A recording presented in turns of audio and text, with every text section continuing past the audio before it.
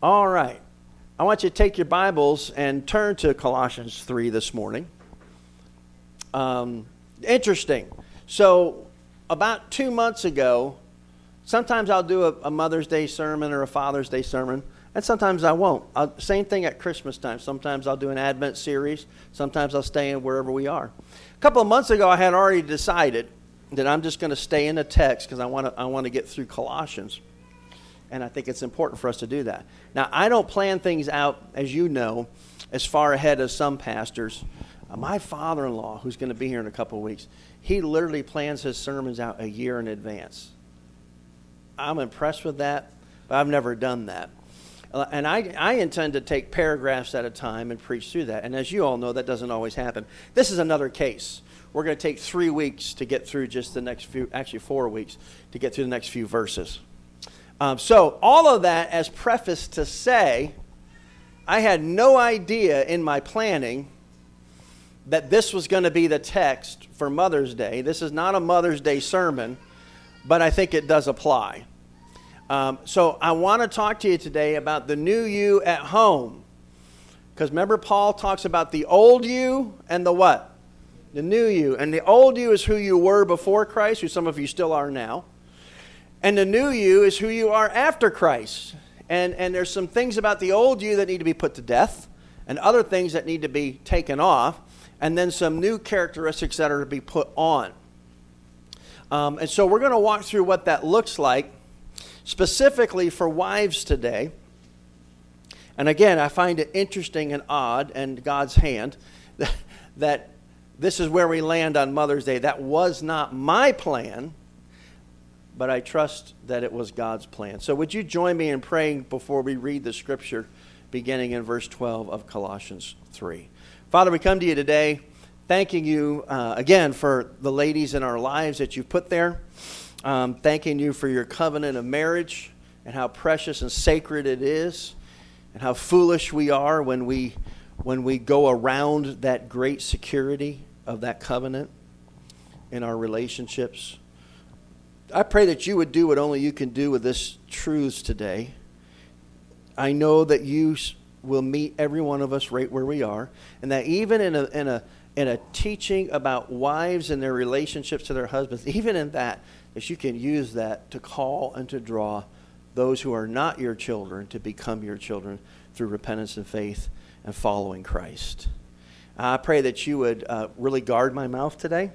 That nothing would be said flippantly or inappropriately in any sense, but that we would gravely take your word and radically apply it to our lives, trusting that you're God and we're not, and that you know what you're doing, and everything you've commanded us is for our benefit and gain.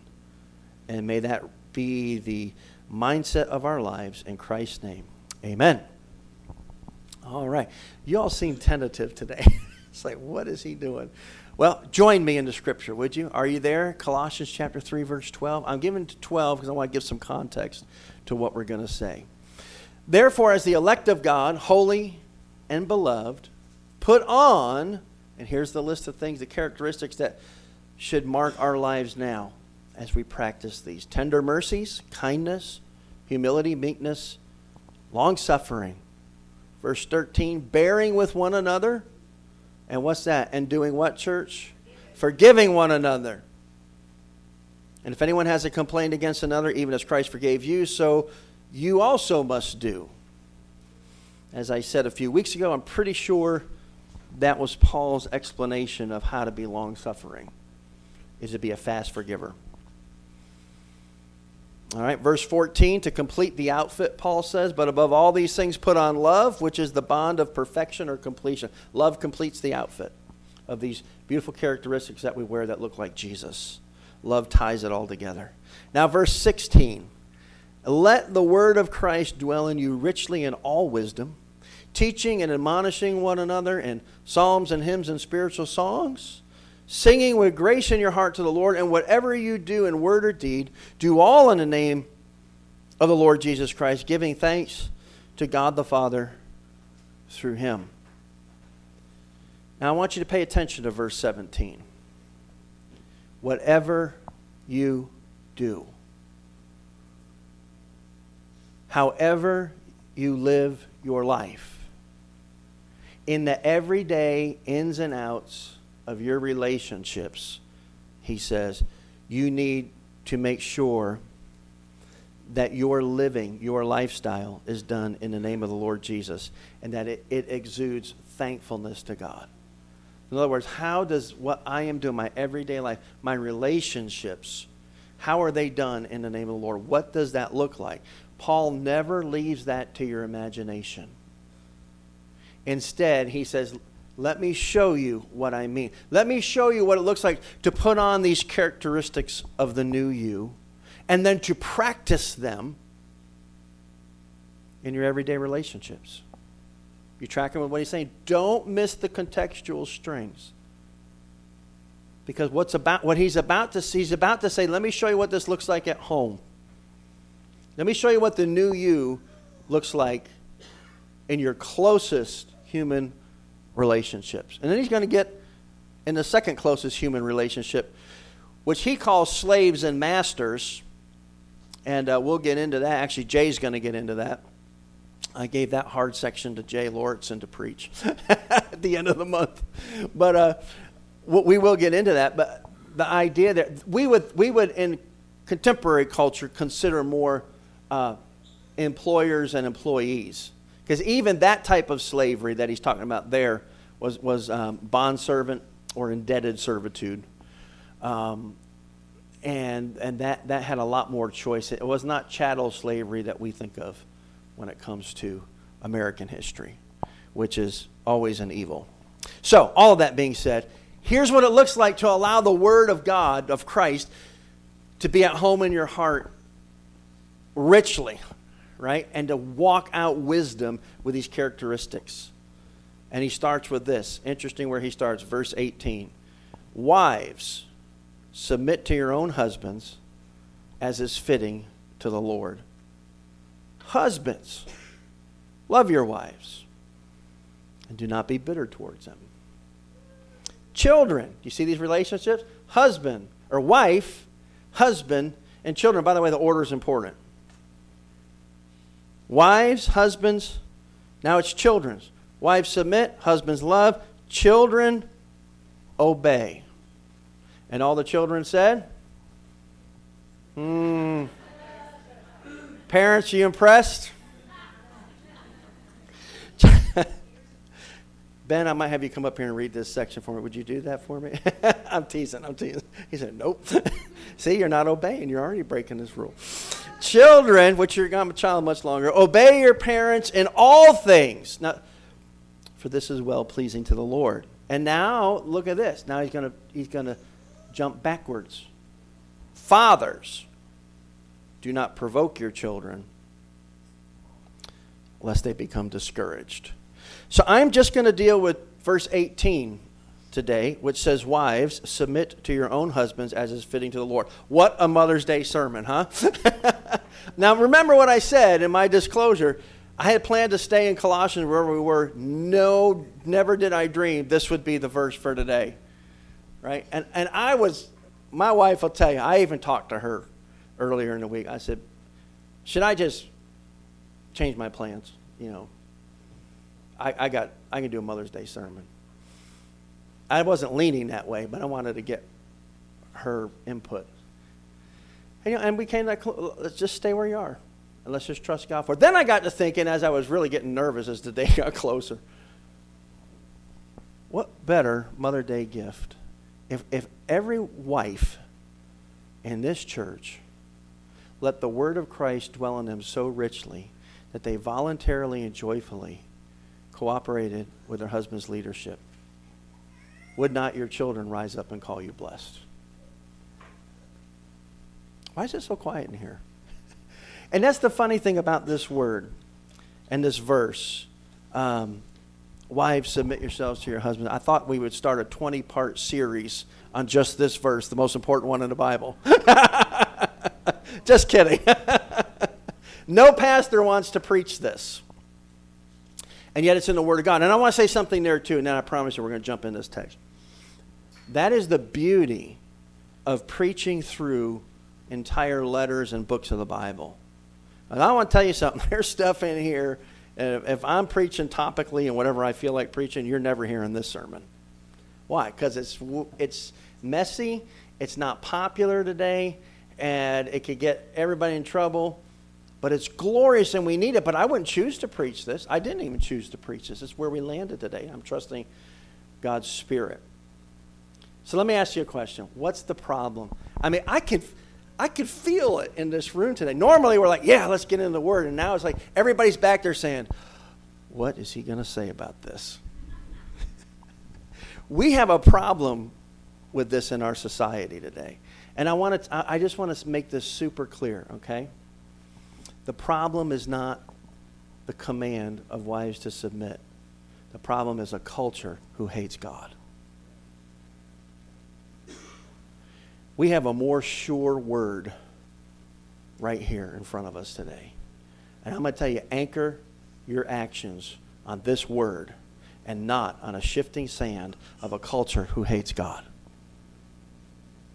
A captain of a ship on a dark night who noticed a light off in the distance on the bow of his ship, and he ordered for a radio transmission to be sent to the unknown vessel.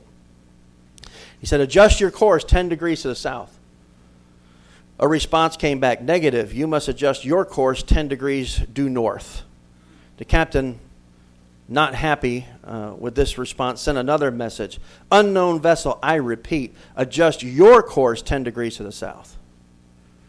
This is the captain speaking. The reply came back, negative. You must adjust your course 10 degrees due north. This is Petty Officer 3rd Class. The captain, now even more disturbed, sent back another message. Unknown vessel, this is the captain of the United States battleship. I command you this last time, adjust your course 10 degrees to the south or you will be fired upon.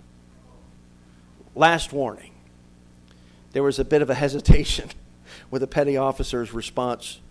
And then the radio silence broke through and a final transmission came through. Captain, sir, this is a lighthouse.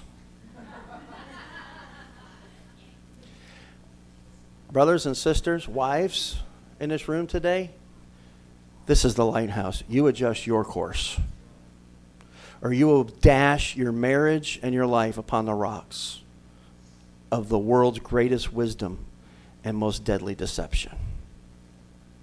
And I can tell you with sadness in my heart how many women, couples, my wife and I have counseled. The book of Proverbs says there is a woman who tears down her house with her own hands. And we've watched it, haven't we? We have begged these women to adjust their lives to the lighthouse. And instead they dash their lives upon their own wisdom. Ruin their marriages. Children. Disaster. So this is not a joke. It's not something to be taken flippantly or lightly. But it's a command of God.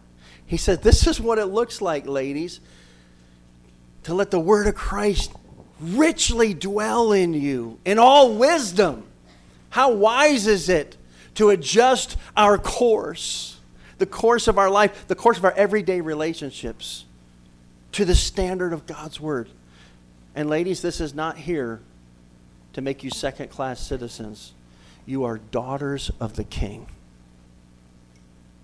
And this is not something that the King does to you. It's something he does for you. And I hope to unpack that with a little bit of grace today.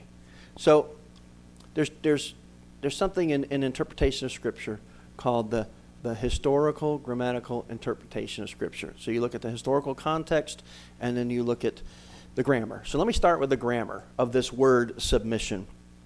And it says very clearly there, some of you have other translations, but it says, wives, submit to your own husband. Some translations say be subject to your own husband. But up there on the screen is the Greek word for it. And that is the word hupotasso. And hupo, think about that. If you have hypotension, not hyper, but hypo, it means low or under. Hupo means under. Tasso means to arrange.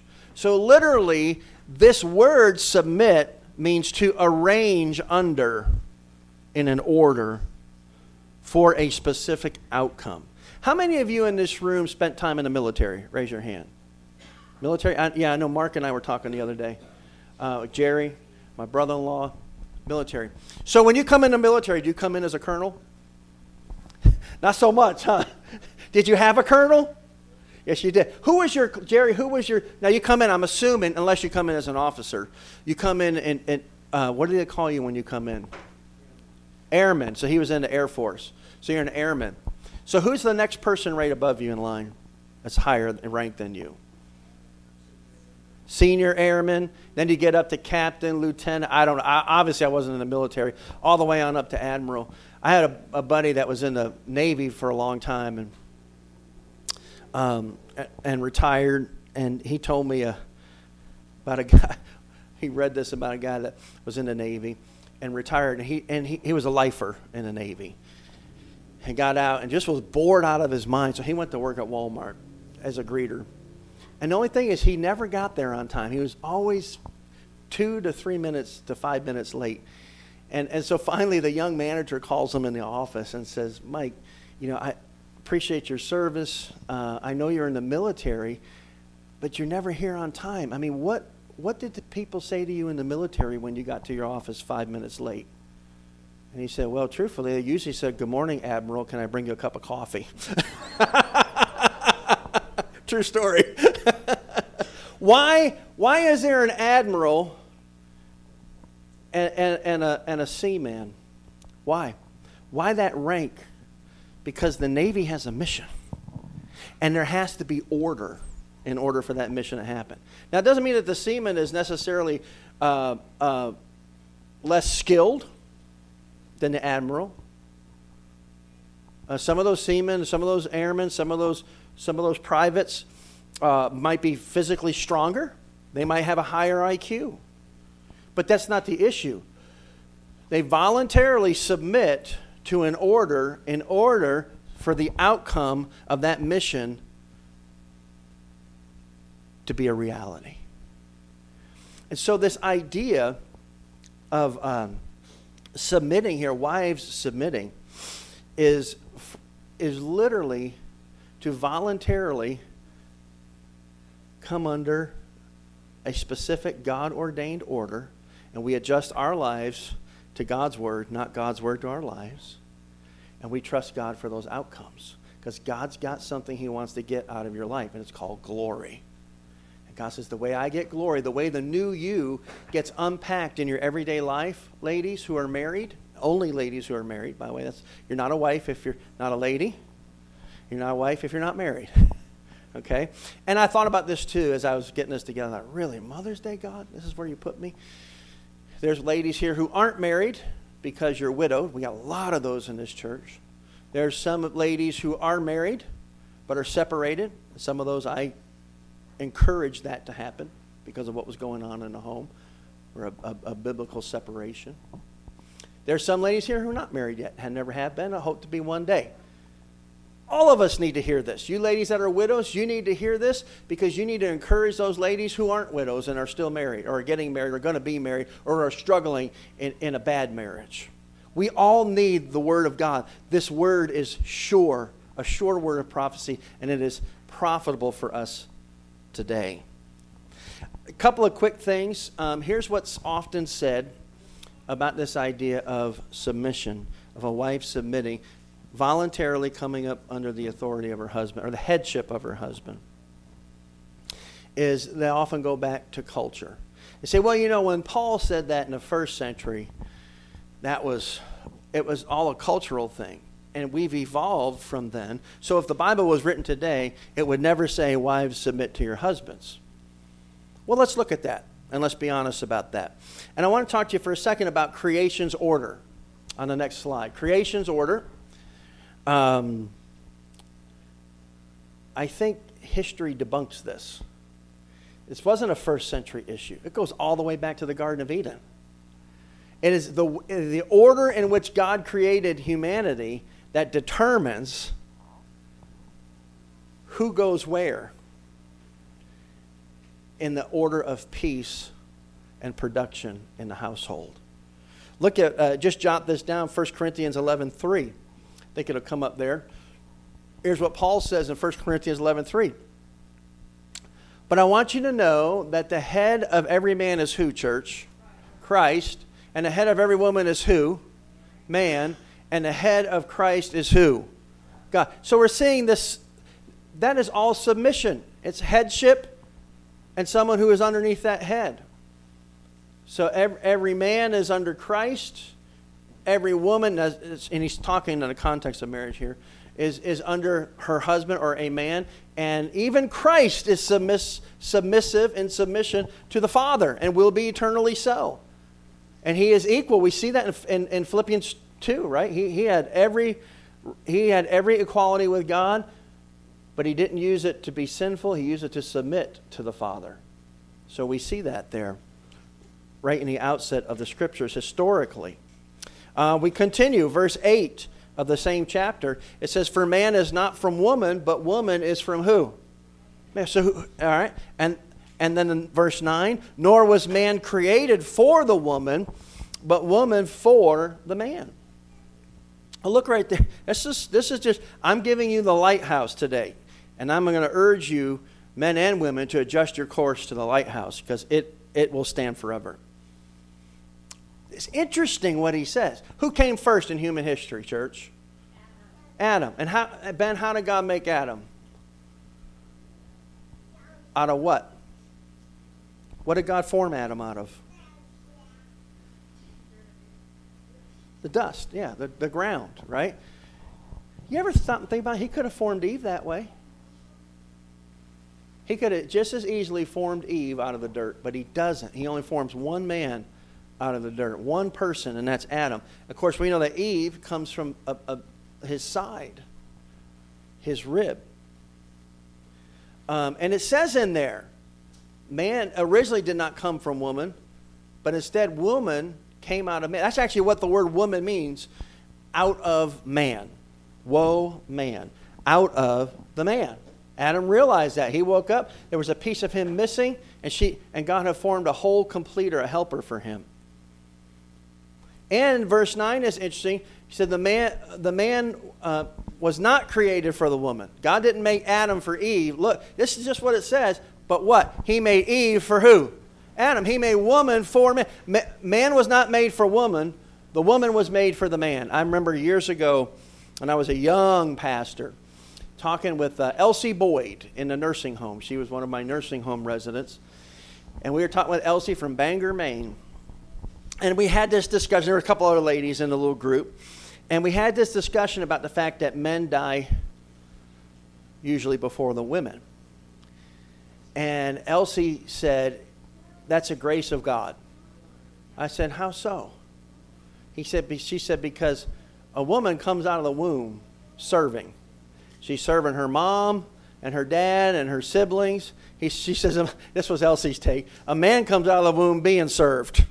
And when his wife dies and there's no one left to serve him, he's not long behind. It's a hard road for that guy. But for us ladies, we can handle that. We know what it's like. We know how to take care of ourselves. I thought that was interesting. What she was in a strange way, in her main way, she was sharing her experience of what this means. That the man wasn't created for the woman, but the woman was created for the man. Also, the facts of the fall enter into this. And this is a verse that has fascinated me for many years. It's in 1 Timothy 2, verses 13 to 14, if you want to jot that down. The facts of the fall. I think that's a screen. Here's what it says in 1 Timothy 2, 13 and 14. For Adam was formed first, and then Eve. So who came first? Adam and then Eve. Now notice this. This is interesting. And Adam was not what, church?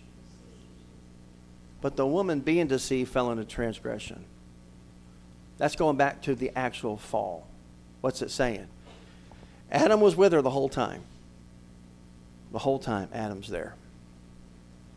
And the Bible says through progressive revelation, it amazes me, you don't see this anywhere in the Old Testament. It's not till we get to Paul's letter to Timothy, the pastoral epistle of Timothy, that God says, oh yeah, by the way, you should know this. Is this amazing? Adam wasn't fooled that whole time.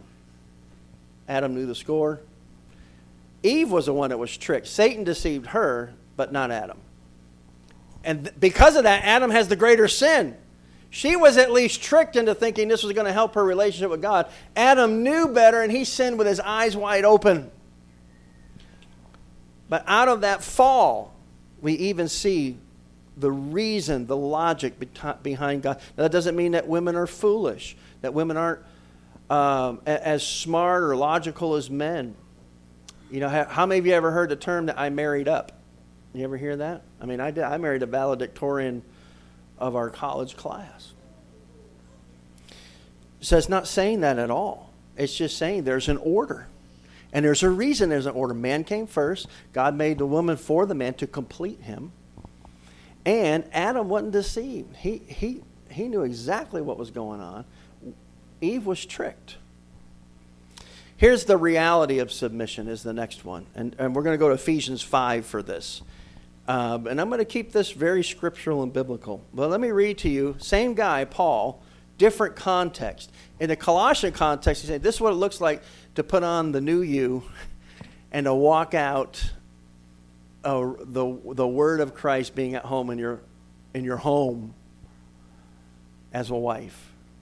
In Ephesians, it's a little bit different. Paul is taking a doctrinal look at this submission. So in Ephesians 5:20 it says this, giving thanks always for all things to God the Father in the name of our Lord Jesus Christ. Verse 21, submitting to one another in the fear of God. Now I want to stop right there. There's a lot of bad doctrine out there. The Christian bookstore is full of a lot of garbage books that are super popular that take this whole thing of submission and say, see, it's not just the wife submitting to the husband. The Bible says right there the husband's supposed to submit to the wife. Submitting to one another. And it does say that, doesn't it? Submitting to one another in the fear of God. There's a complete ignoring of the contextual reality of this verse. Paul then, just like he's done in Colossians, Paul then unpacks that and says, let me show you what that looks like for each of your roles. So for the role of a wife, here's what it looks like. Verse 22, wives, submit to your own husbands as to the Lord. Here's what mutual submission looks like for the husband. Verse 23, for the husband is the head of the wife. So also Christ is the head of the church, as he is the Savior of the body. Therefore, just as the church is subject to Christ, so let the wives be to their own husbands in everything. Do you see that? In everything. So what we like to say is we like to give an out there, say, well, you know, the scripture says that, you know, we're supposed to submit to each other. Paul says, no, let me show you what that looks like. Wives, mutual submission looks like this. Wives, you submit to your husbands. And the husbands are submitting to who? To Christ. And if we're going to make that hard statement that it goes both ways, then you can turn that around and say that the church is to submit to Christ, but Christ is also to submit to the church. That is what it says. Not in the least. It says, no, this is the biblical doctrine of headship. Christ is the head. We submit to him. The husband's the head of the family. Wives submit to husbands. So real quick, let me show you 4 characteristics of what it means, what this subject or submission is. First thing is it's voluntary. That's super important to understand. No one's holding a gun to your head. But God's saying, look, you need to voluntarily come under the authority and the leadership and the headship of your husband. It's interesting. This won't impress many people, but I find it fascinating. It's the verb there, hupotasso, is actually in what's called the middle voice. And it means that the subject of the verb is affected by its own action or is acting on itself. In other words, it says, wives, submit yourselves.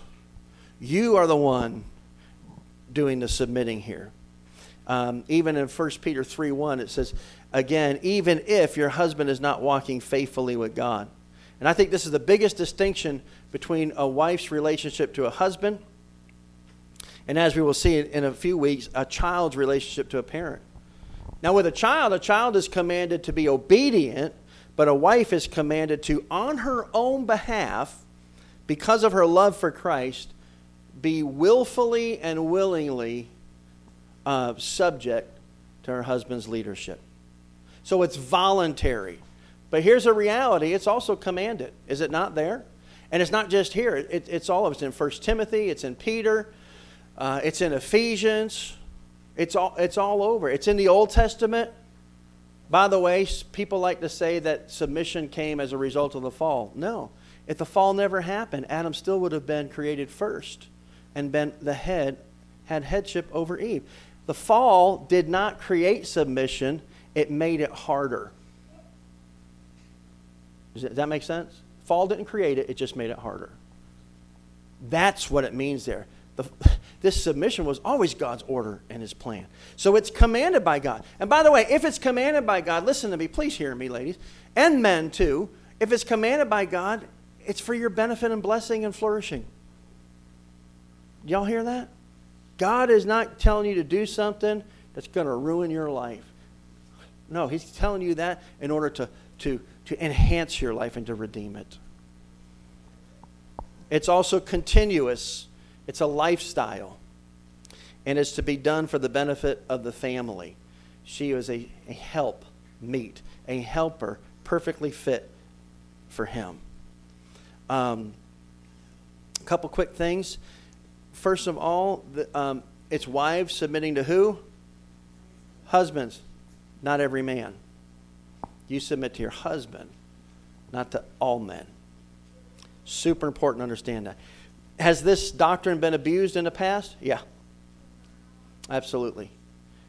But the abuse and the perversion of this doctrine is not a reason to reject it. Amen? So, I'm telling you, I've preached 20 plus years in this church, and every time, the few times I've preached on this, it is so, you can cut the tension in here with a knife. And it's kind of humorous, but it's because it's such a touchy subject, and it's because our culture is so messed up, especially right now in this area. So this last slide, I've put in here, submission, YBH, which stands for what, church? Yeah, but how? In the real world. So I could stand up here and tell you a couple of stories, and you would say, yeah, okay. But instead, I'm going to do something different today. And I'm going to invite my wife to come up, and we're going to have a little conversation. We've had this conversation already. But I want to have this conversation with Elizabeth in front of you and show you what this looks like in the real world. And I know this is a little different, but bear with me. I think it'll be beneficial to all of us to hear this. I got to move this pulpit.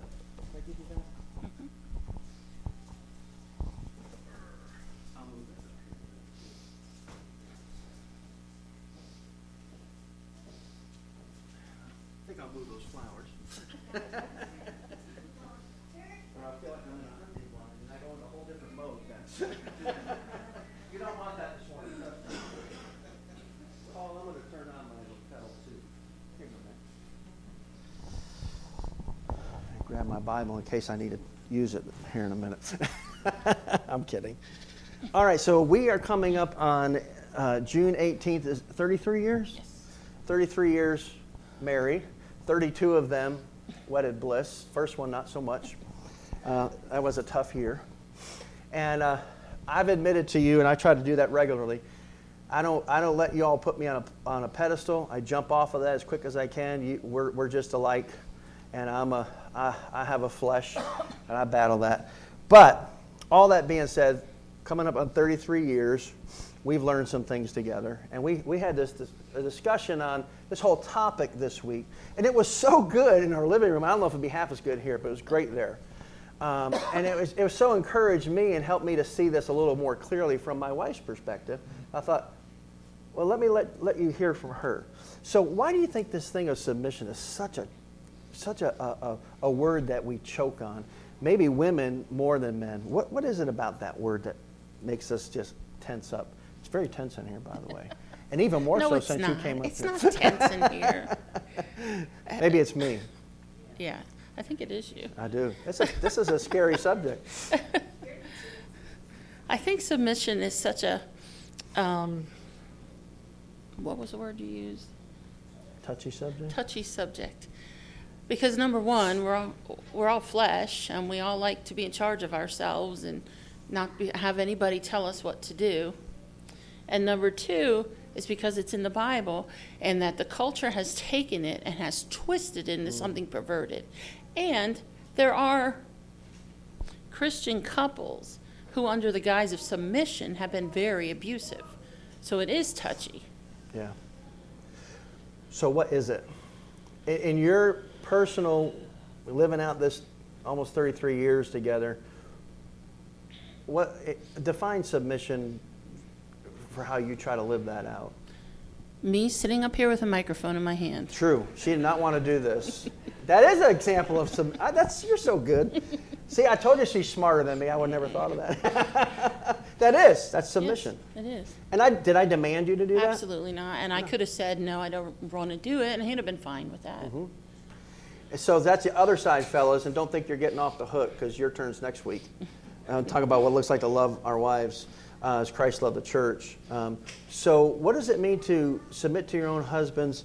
I want to get it right, as to the Lord, or as is fitting in the Lord.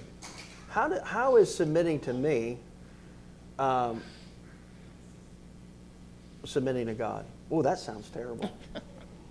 Not that I'm God, but how is it that submitting to me is letting the word of Christ dwell in you richly? Make that connection. Well, that's the order God put us in. God, and then husbands, and then wives. And if I'm going to circumvent you, I'm not going to get to God. Like I'm Eve tried to go out do. this way, yes. Wow, that's Yeah. good. That's really good. So, yeah, I can see that in the garden story too, of the fall. She circumvented Adam to get to God, and the whole thing fell. But only because of Adam, because he went along with it. So he was the stopgap measure, that he was the one who caused that true sin. What is submission not? Have you ever disagreed with me? Absolutely. Yeah. What is it not? It's not fighting. It's not saying, I'll do it, but I don't really agree with it, and I'm going to have a bad attitude the whole time. Not submission. How do you get there, though? When something you feel strongly about? A lot of prayer. Really? Really. A lot of being in the Word and letting it saturate you and your decisions that you make, and a lot of grace of God. Now, correct me I if will. I'm wrong, but because truly her memory is so much better than mine. I know it, in the way I look at our history together, I don't see a whole bunch of arguing over like big things where we just totally disagreed and we weren't coming together. I can think of a couple. Do you have an example of something that might have been like that? Sure. When we were first started out homeschooling, I read about this amazing homeschooling method. It was called unschooling. Basically, let your kids figure out what they were interested in and then go for it. And I thought it sounded great. I was tired. I was pregnant. I wanted something easy. You were always pregnant in our It seems first like few it. years. So I asked him about it. And he said, I don't know. That doesn't sound right to me. And I tried to plead my case and tell him all the benefits of it. And he wasn't moving. He said, I really don't think that will work, especially with our kids. And I thought to myself, I just graduated college with a degree in education. I've taught school before. I have a year of homeschooling under my belt. We're going to do it. And we did it. And I don't know if he knew it or not. I don't even remember any of this. Literally, when she told me this, I'm like, you gotta be kidding. So no, I don't So we remember did any of it. And my kids' only interests were watching cartoons. So Because I'm their father. It was That's why. not a good year. And it's funny, but it wasn't funny because it impacted them, impacted my kids for several years to come. Paul still watches cartoons on Saturday morning. So how do you get past that? Asking forgiveness. What about the reverse? You have a positive story in that? When me think now, when Anna got married. Yeah, I'm always fuzzy on the details. When of this Anna and one. Paul got married, That's right. it left a vacant room in our house, which was Rare. a commodity. So I thought Ellie should get that room. Ellie was going into 10th grade maybe. So her and Emma were the only girls at home, and Emma was 3, and Ellie was 15. And I thought, let's give her this empty room, and then Emma can have her own room, Ellie can have her own room. And Ellie was feeling bad because she was the only teenager left at home. All the rest were little kids. And I thought, that makes perfect sense until I talked to him. And he said, I don't think that's a good idea. And we talked it out, and I said, I'm not sure I 100% agree with you, but I will go along with you, and I will back you up to Ellie. It was like 2 weeks we talked about Yes, this we back, did. and we didn't fight about it. No. And the backside of that story is that room, my plan for that room was to give it to her, to Elizabeth, for a sewing room, a school room too, to put all the school books in. I had a plan for that room, and then I just really felt strongly that Ellie and Emma needed to be together, even though it was a weird age thing. So continue your story. So I agreed, and we talked to Ellie, and I backed him up, and she was very upset. But Ooh, she was mad. we did it, and the result of that is that Ellie and Emma formed such a tight bond with each other that they would not have had if they'd had separate rooms. And Ellie needed to share a room. She did not need her own room. She was a very hard teenager to live with, and her living with Emma taught her some things she wouldn't have learned in a room by herself. And now years later, well, not years later, just a little bit later, I could see the wisdom in that that I couldn't see at the time. And the backside of that story is so unless you think that I had all this insight, I just wanted to give her the room. That's all it was about to me. Seriously, that's simple. I didn't, this is terrible. I didn't really care about the other stuff. Because Ellie was so hard. I'm like, whatever's hard for her is good for me.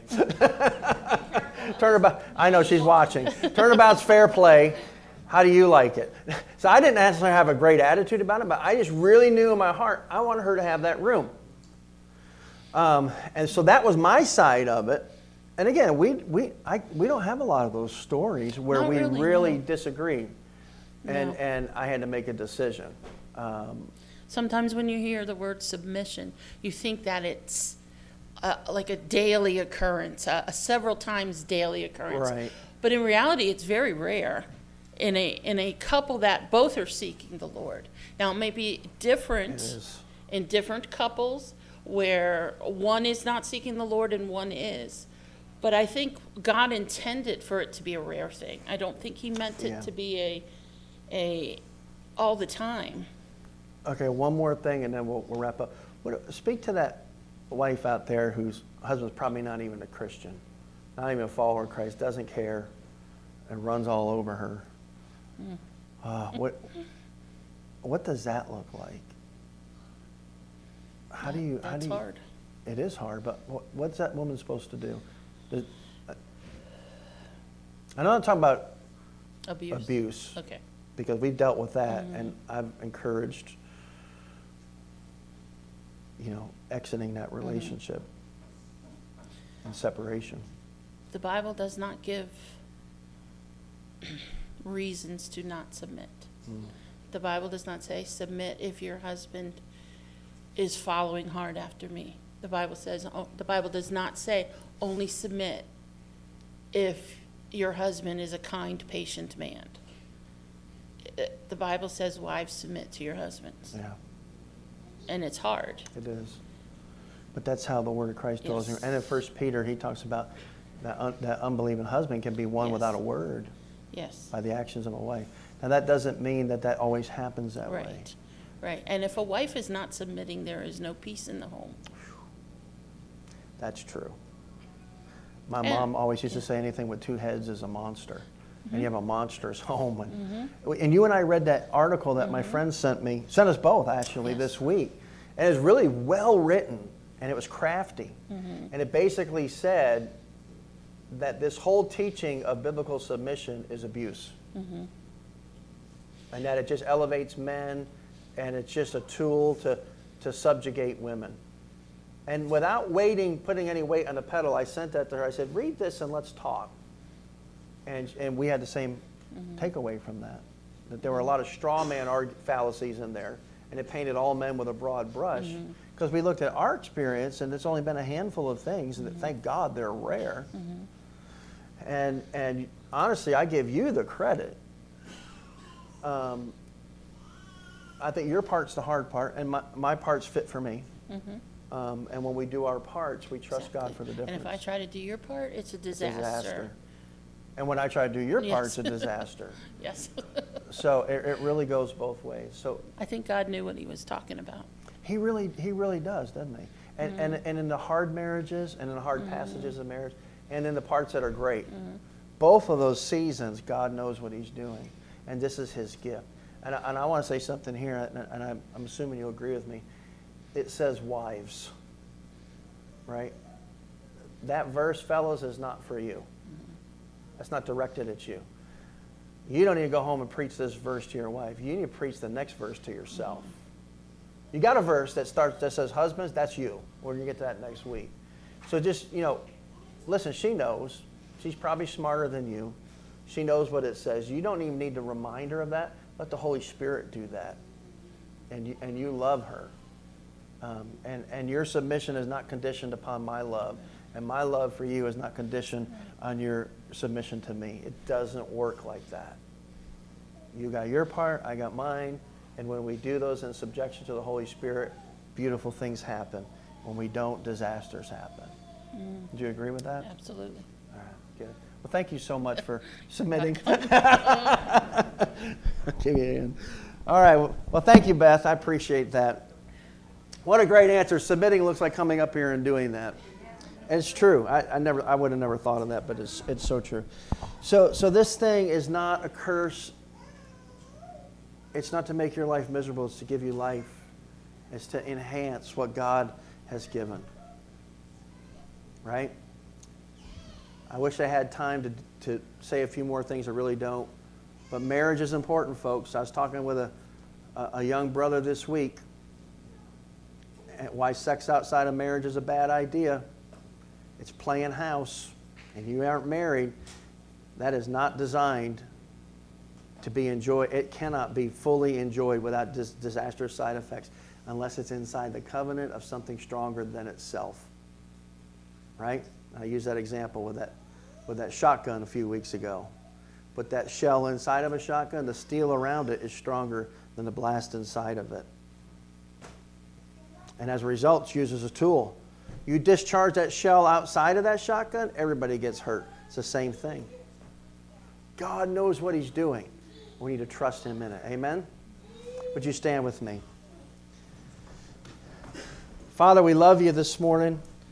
I thank you for my wife. Beth and I both know that I'm an extremely flawed, imperfect man.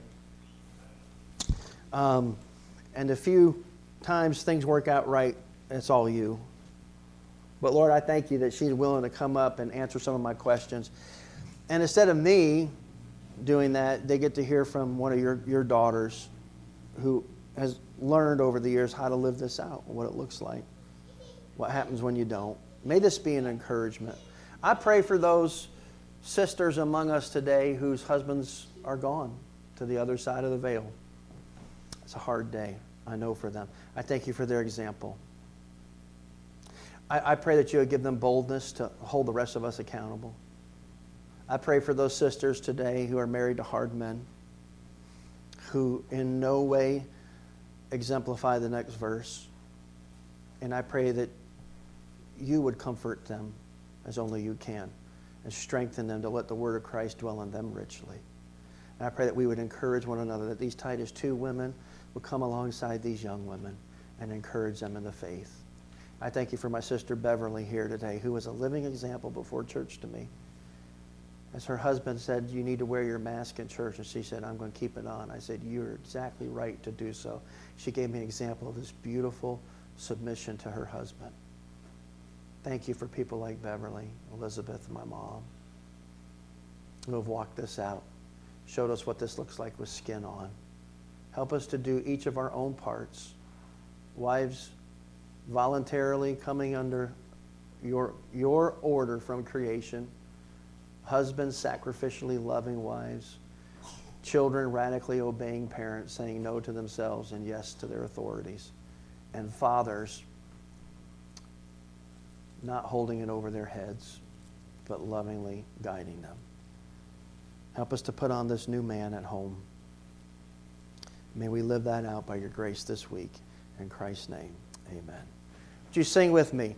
Praise God from whom all blessings flow.